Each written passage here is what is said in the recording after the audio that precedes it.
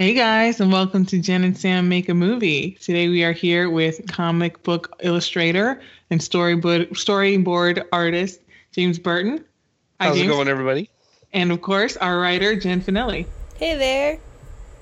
We're really excited about having James on the podcast today because he's had a lot of experiences from his time living in Reno, which was apparently terrible, about how he's had a lot of very bad experiences. We're not excited about his bad experiences, but we're excited that he's come to talk with us about how you can avoid being scammed during your indie film career. So we were talking online the other day because we met through the comics community, and you were telling me, James, about a way you got screwed over by actually a kind of a big name in the indie film industry. You said you didn't want to name any names on the podcast, so we won't. But tell us a little bit about that story. Well, the story that I had is that there were multiple projects that I had worked on with indie filmmakers, and when I had started over, it was after surviving cancer, so I was really just trying to look for any job that I could do that would begin building up my art career again. I had taken a break on it for a while, so I was willing to trade the whole exposure for, instead of profit for the first few projects. Which I think everybody has to do, and I think the problem is when people don't realize when to stop doing that, or when things have gotten too far. I storyboarded a movie that didn't get made, then I storyboarded a movie that did get made, and the movie that got made ended up in massive litigation, and the only person that really knows the story behind that would be my co-creator.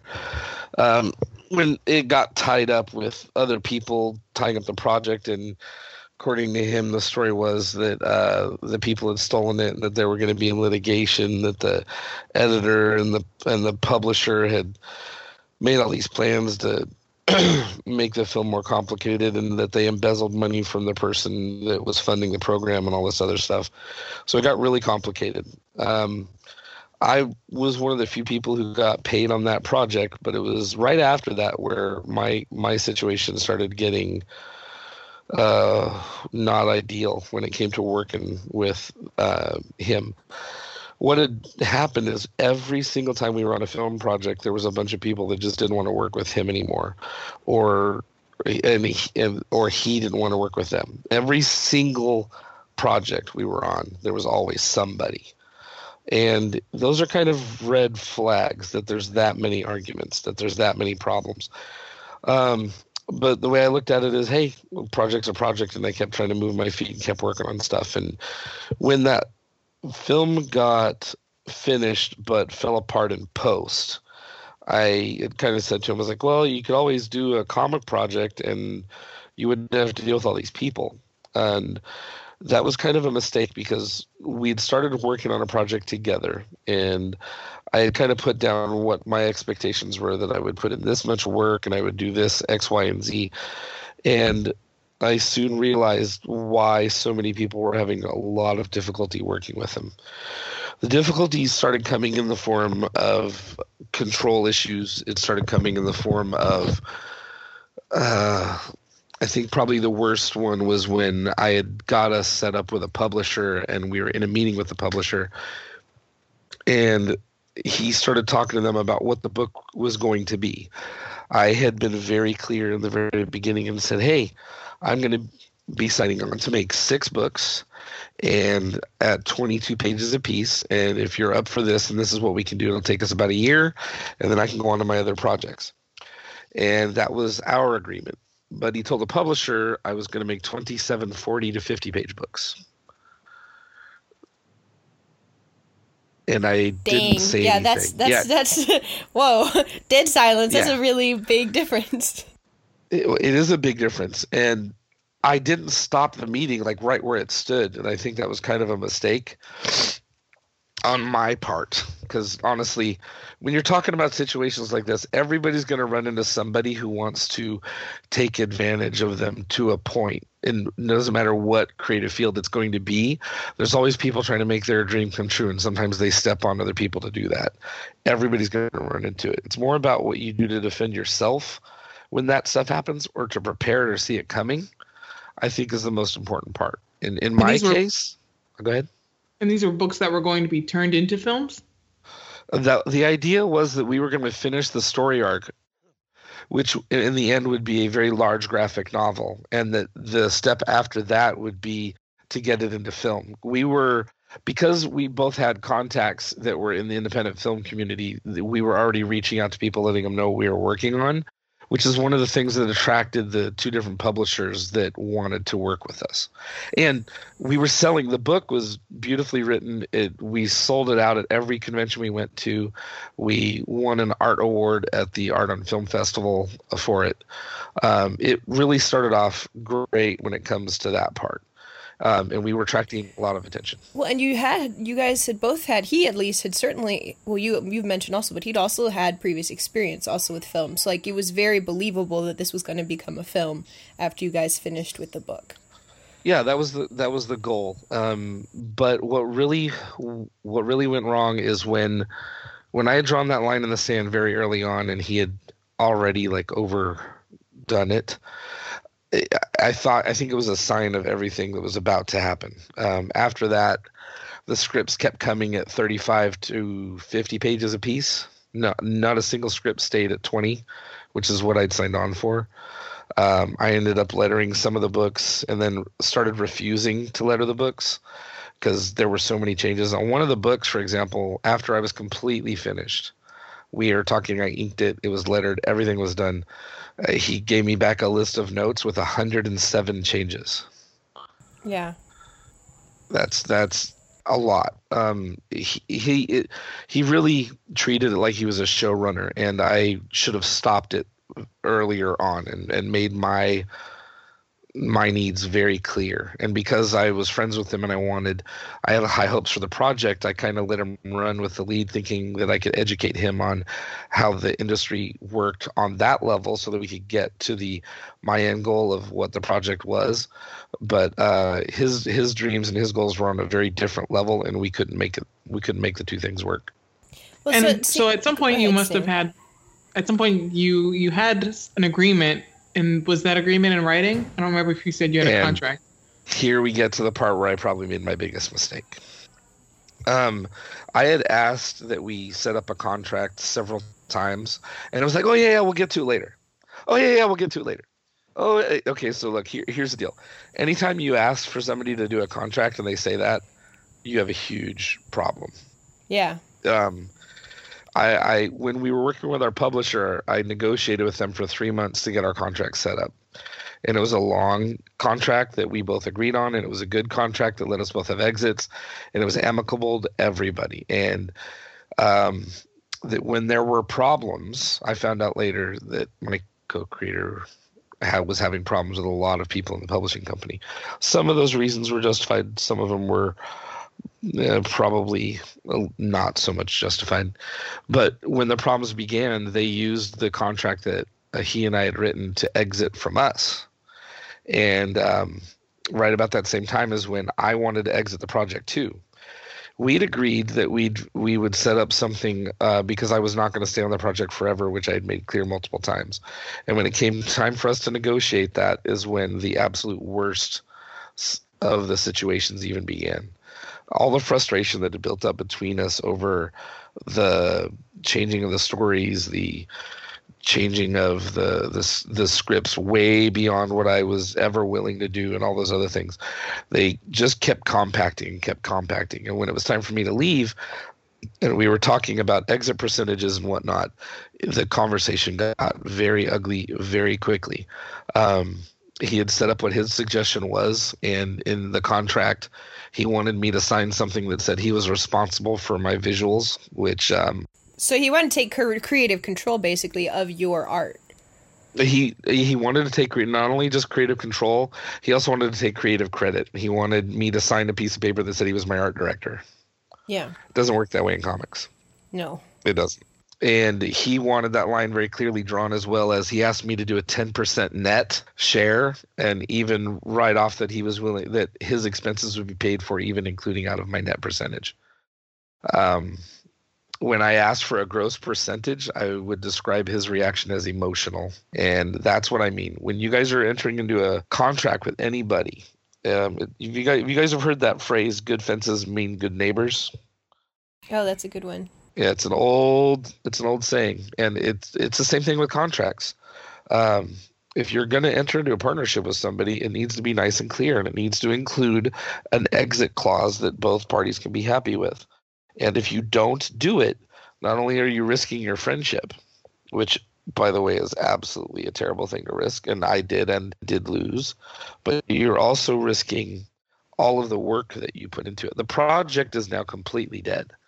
Out of spite, instead of being willing to negotiate with me on a gross percentage, he shut the project completely down, and we both had to have different words. I had to get legal representation involved, among other things. And you had told me in the end that you ended up not getting paid for a bunch of storyboards related to the future film, and then a whole bunch of comics related to the actual comic project. So it ended up not being good. But you've given us basically 5 quick things that we can right now delineate for all the filmmakers who are listening. So for all of you guys who are catching up, first thing was people leaving somebody is red flags. That's thing 1. People having a lot of problems is red flags. Thing 2, previous litigations is another red flag. Thing 3 that James mentioned, have a written contract. Good fences mean good neighbors.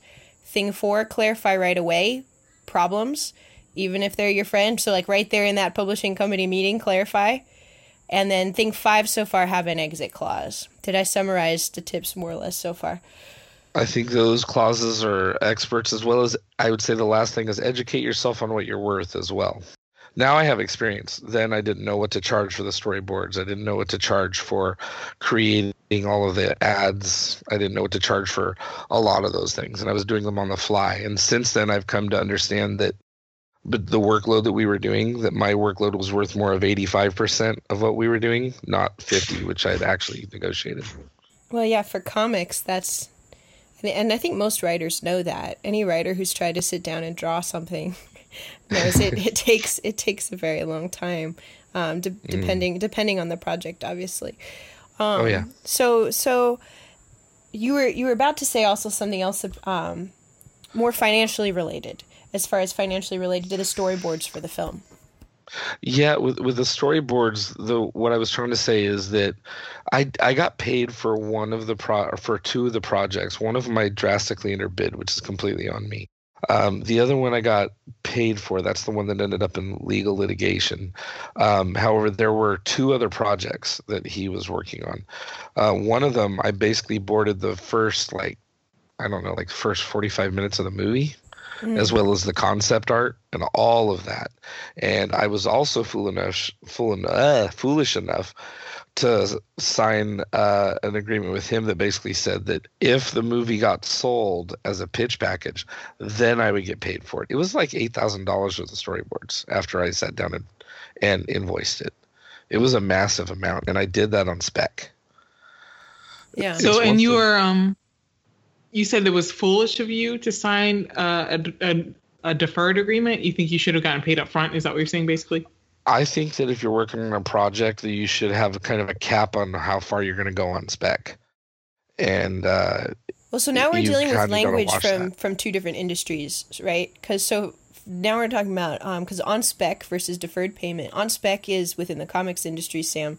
Something where you work like it's like on speculation. It's like you're working to see if you'll work out, and then you may get paid later on if they decide. It's actually a little floozier than deferred payment. It's like a test, basically. Yeah, if I like you, exactly. Okay. Whereas deferred payment is supposed to be that there is an end date, right, where you will get paid for this, depending on actually, you know the deferred payment terms better than I do, since you've got a more background in film, Sam. Yeah, it can be vague. Sometimes it's if the film sells. Sometimes it's just at a set point.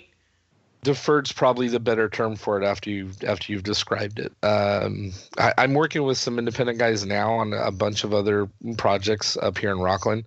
totally different group of people, and it is not going like this. Not even like a little bit. It's much more, hey, we're going to do a pitch package. We need a handful of images. Are you willing to do this? Everything's up front, and it's a much smaller design. Nobody's trying to change the planet with what they are doing. They're trying to create small things and build their projects one thing at a time, instead of telling everybody they're working on Gone with the Wind.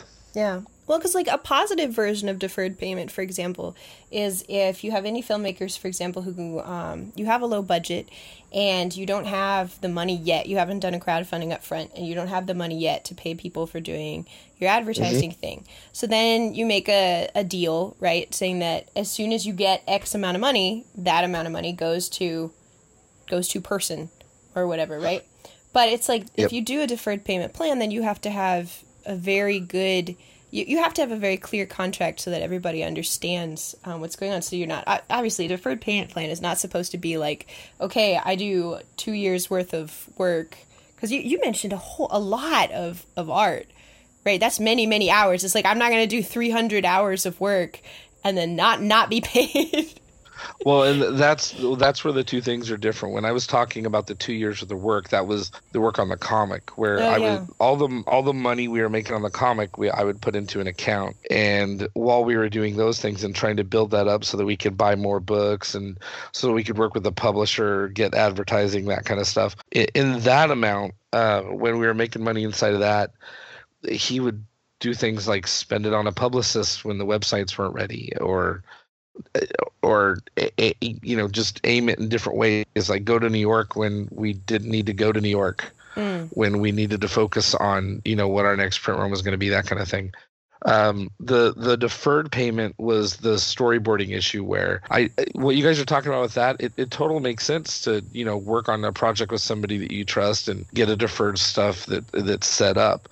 But I worked on that project for like 9 months or so, and then made a massive amount of work for it. Yeah. I mean, 45 minutes is a lot. I went way too far. I took it way too far. I literally made an animatic one day of the thing just to show how far we had gotten with it, and handed all that artwork off to him. It was so long and so much of the film. And that's what I mean. And they were... I would say a lot of them were quick storyboards and whatnot, but just I would say make sure that you kind of have a limit to how far you're going to go on deferment. Is kind of what I'm saying, because everybody's got projects that they got to run, and there's going to be situations where you're going to have to do a deferment, or you're going to have to work with somebody on an indie project just to get your name out there and get your experience. I'm just saying that knowledge and understanding of that industry is a key factor, where obviously my independent film knowledge is kind of limited, and I let some of those things go on way farther than I should have. Well, and also because deferred payment is supposed to be guaranteed. Like, you're actually supposed to get paid. It really does sound like what he did to you is kind of like more of a on-spec kind of situation, even though he didn't, or you guys probably when you signed it didn't call it that. I mean, it is kind of like he looked and watched what you could do and then decided whether or not, things would move forward. So a lot of indie films don't necessarily make any money. So a lot of people, especially talent, will get paid deferred. And that's just the filmmaker saying, look, we want to sell this thing. We don't know how it's going to go. We're going to shop around to film festivals. If we make money, we'll pass some of that along to you. What other people should keep in mind, crew who are thinking about signing on to projects that are being paid deferred, you should make sure that that filmmaker has a good accounting system in place, that they have a reputable, ethical third party who's watching that money and saying, look, okay, you've hit that threshold. Because what a lot of filmmakers can do, not just because they're, evil, but because, they're not good at keeping track of money, is, the film makes a certain amount of money and they just forget to pay people. Which is weird, yeah. Well, and there's also a difference between deferred payment for bonuses, which is something that we discussed, versus paying people for the actual just the base work too. So for our leads, the payment was not deferred. We were crowdfunding for the payment. So yeah, I think this is basically two more things that you guys have both brought up then. is making sure that there's a third party involved to kind of protect you, and realistic goals. It sounds like James, the guy that you worked with, was kind of like, that's kind of another red flag. Like, right, he kept thinking, oh, I can pay for this now, or I'm going to do this with the money now. Very like realistic kind of goals head is in not the in sky. this vocabulary. Yeah. Head That's in the not sky. those two words. If you even said those two words to him, he'd be like, "No, we're changing the world," and you're like, "No, dude, we're trying to get stuff done. It's not the same thing, you know." So the realistic goals is definitely something I would, you know, you gotta crawl before you can walk. You can't just jump off a cliff. It just doesn't work that way. Yeah. Sam, you were I don't know if you wanted to mention different payment structures as well, because I've learned a lot going through this process with you about payment structures in film, and then James, you can comment on Yes, ma'am. on some of these too. So yeah, Samantha. I don't know what else to talk about other than deferred. Yeah, just watch out how you manage your deferred payment. Well, I don't know if you wanted to talk a little bit about, we were talking the other day about kind of what I touched on, the bonus structures and things like that. That's not typical. That's totally random. Yeah. Well, you don't want to be DC Comics, remember? Yeah. Well, I think that that's a valid thing. Okay. Maybe it's not typical. Okay, fine. I'm just going to talk about it. I thought that it was important. Be vague, please, because we don't have anything. We were just starting to talk with a lawyer, James, about this kind of stuff. Yes. Because we've cast for our main leads, but not for for most of our cast. We've mostly only cast for our main leads. We have only cast for our main leads. I'm angry at somebody else. So our one of the things we talked about is, so what if you do your payment up front, right, for your creators, and you pay your actors and your storyboard artists and everybody else, but then your film ends up being way more successful than you expect. You end up making $1 gazillion. So does the producer stick with all that money? And apparently the normal response is yes, unless you're a major Hollywood actor who's got a really good lawyer who made you get royalties or something like that, because most indie film projects can't afford to keep an accountant on long term. But we talked about balancing between that, right? So we'll see if we can do this. But giving people, like giving the crew and our artists a little bit of like a bonus written in, maybe we have to talk about this, written into their contracts if we end up making more than a certain amount. And that incentivizes them to then be publicists of the movie when it comes out, so that it will make more. And so this, and because we talked about DC Comics, how they like paid the guys who made Superman like a tiny little bit, and then they held all the rights, and then they ran away and made $1 gazillion in an empire, which is kind of weird and gross to me. Well, when you get into the comics side of things, and you're mentioning the Schusters and stuff, those situations, I know you said before that they weren't evil. Those situations are in the evil category. You're talking about all the stuff that was done to Bill Finger and Jack Kirby. And there were work for hire contracts that were just absolute. I am paying you $10 an hour. This is all you are getting. Yeah. And you will do this, and I am your boss. That's the end of the story. If you sign a contract like that and you're working with somebody in that mode and you put yourself there, then you kind of have to understand that you did that willingly. Now, the people who are willing to write contracts like that and not give percentages up to their creators, even if they're small percentages, so that if something does explode, they get a piece. I don't know. It's kind of a double-edged sword. Like on the contracts I was working on with him, we had talked about what if that happened, and I'd made it very clear that I wanted, because I was doing character designs, that I wanted like a very small token percentage, just in case that happened. And those were always part of the conversation, but once again, every time it was time to ask about a contract, yeah, you know, those things they didn't pine out. Or, for example, signing on to net contracts are very vague. A couple of the indie film guys I work with down here, they were on a project in Los Angeles a few years ago where they had signed some net percentage contracts, and they promoted the heck out of the film. And they helped make it. They went to film festivals, all this other stuff, and it never got sold. And they basically banked everything on getting a percentage of the thing being picked up. And they put, 3 years of work into that film. and it soured them on it a great deal. And now they structure things differently, where the projects they're currently on, it's more like not only do you have to audition in, but right now it's more like an acting troupe where everybody kind of contributes to it, and then everybody's like splitting the pot, so to speak. So can you explain a little bit more about that model? Because we've talked about 3 different models now, because we've talked about net percentage, just getting everything at the end, depending on the percentage of the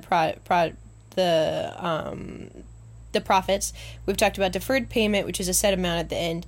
And now you've mentioned this other style, which is interesting. So everybody's investing, or talk to us a little bit about that. Sounds neat. Well, I'm not that in depth into it because when I work with them, I'm doing storyboards and a piece of, I've done some character designs, but I'm not one of the actors, so I haven't gone really deep into it. The way I understand it is that, they held their auditions, and X number of people auditioned, and the best people were selected. And the people knew going into the auditions that because it was the budget was where the budget was at, that they are running it like an acting troupe. They've also done some live performances, like off-Broadway stuff. And the acting troupe they do with that one, even though they had like a patron funding a portion of it, they would do some of that with the actors too. It kind of makes sure that everybody is kind of got a stake in it, and that everybody understands where they're getting at, and that everybody's going to get the percentage if they sell it and piece of the house, or however you want to look at it. It's a model that, the way they described it to me, that is more common in live acting troupes who are splitting house percentages. What were you going to say, Sam? You were going to comment on that. Right. So the formal name of my production company is Dead Laurels Media Collective, and I made that with the vision that, it would be kind of like community theater, but for film, basically, where everyone's, investing, everyone has a stake, and everyone benefits in the end. So, or like a co-op, basically, everyone sort of contributes and everyone reaps the benefits. The issue with that is, quite frankly, not everyone is as talented as everyone else. Not everyone has the time. Jen and I don't even want to think about how many hours we put into just in pre-production. Oh, you haven't been logging it? No, I haven't been logging it. Jen's gonna bill me later. And Jen wrote this film, so she's putting even more hours than me. Just us marketing. I mean, there was a time. You got to keep your contracts together, otherwise you're gonna have problems later. I'm telling you. Oh yeah, we've got we're not being paid hourly. We've got a operating agreement in place for the film Gotcha. that we have agreed to. But those sort of things in film get tricky because not everyone has the same creative skill set. So you have to, think about, what does this person deserve? And sometimes people can surprise you with what the work they're willing to put in, right? Yeah, although to tell the truth, if we'd had the people, our team members who we have right now at the beginning, if we had met them a year ago, I think that it would not have been impossible to do that kind of model with them, giving them a slightly higher workload. And we could have, if we'd met them a year ago, scale investments. So like you and I would do like I don't know, what are numbers? 40-40 numbers. Yeah, you and I would do like a 40-40, and they would do like a 10% and 10%. Okay, you're just thinking about them leads and actors. I'm thinking about like the extra 20 people who are going to come onto this project in next July when we start. Yeah, but just talking. Yeah, I'm just talking about like as far as like creating a troupe, right? Because obviously we can't. Like you're saying, it depends on the talent, but you could theoretically have a model like that where you have some central members who just have higher percentages. And like it would be central members like our other current team members are very, very like high quality as far as like that kind of work that they're able to do, whereas we have some not really team members who we wouldn't trust with that kind of investment, right? Who would be paid on like salary. It's not impossible. I think that your idea for a collective, and based on what James is saying, like this has worked for other people in film, it's not impossible, I think, down the road for maybe your next projects or something like that to find high quality people. It just has to be done way ahead of time. Yes, I'm interested in learning if you are one of those people who have implemented a business model like that for film, please contact us because we are interested in hearing from you. Yay.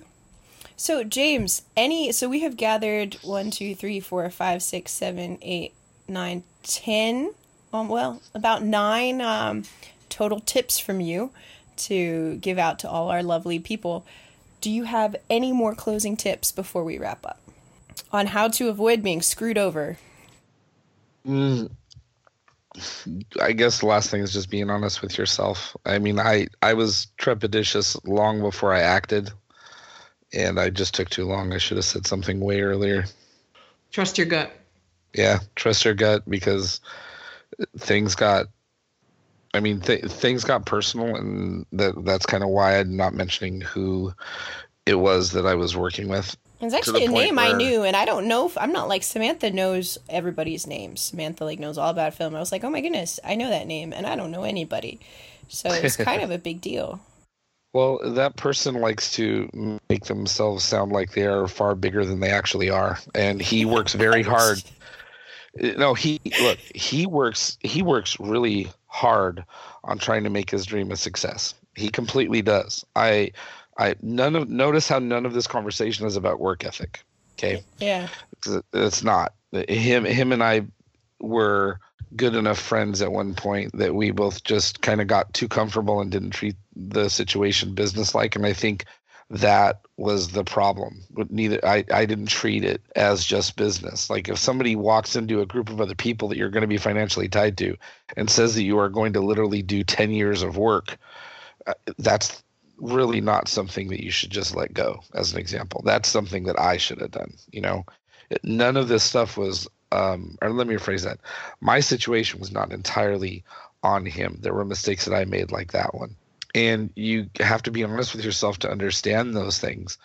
There were points where he was kind of getting the inclination that maybe I wasn't going to stay around on the project as long as he wanted. So he started trying to convince my wife to tell me to drop all my other projects, and started trying to tell my friends that his project was the only one worth it. And if he saw me talking to other publishers, like just at a convention or whatever, he'd get really wound up. Jealous boyfriend situation.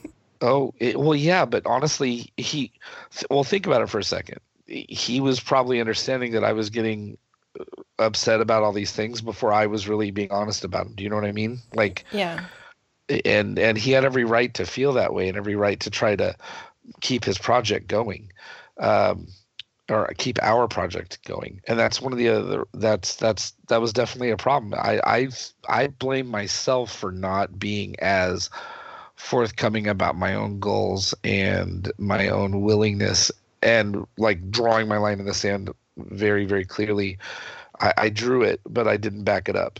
And I should have had that contract out, and I should have done all those things. And if I had it to do over again, right in the beginning, I would have said, here's what we're doing, here's the contract, here's how many pages, and the rest of that. But I thought that my ability to work with him and educate him on mechanically on how we are working with would take care of it, because we were friends. And I didn't put up that contract. I didn't do it that way, and I lost a friend as a result of it. That sucks, but that is a really good and sobering place to end. As a warning for all of you indie people out there, both in comics and in film. Thank you very much for joining us. James, Samantha, did you want to close us out, or any other comments? No, it's been great talking to you. Sorry that happened to you, and absolutely, it's good for people to keep in mind. Lawyers are expensive, but they're there for a reason. And we budgeted for a lawyer, and you guys out there who are doing indie films should, when you are making your crowdfunding budget, should try to budget for a lawyer as well. On that note, I hope you guys have a lovely day, night, or afternoon. Bye-bye. Goodbye, everybody. Bye.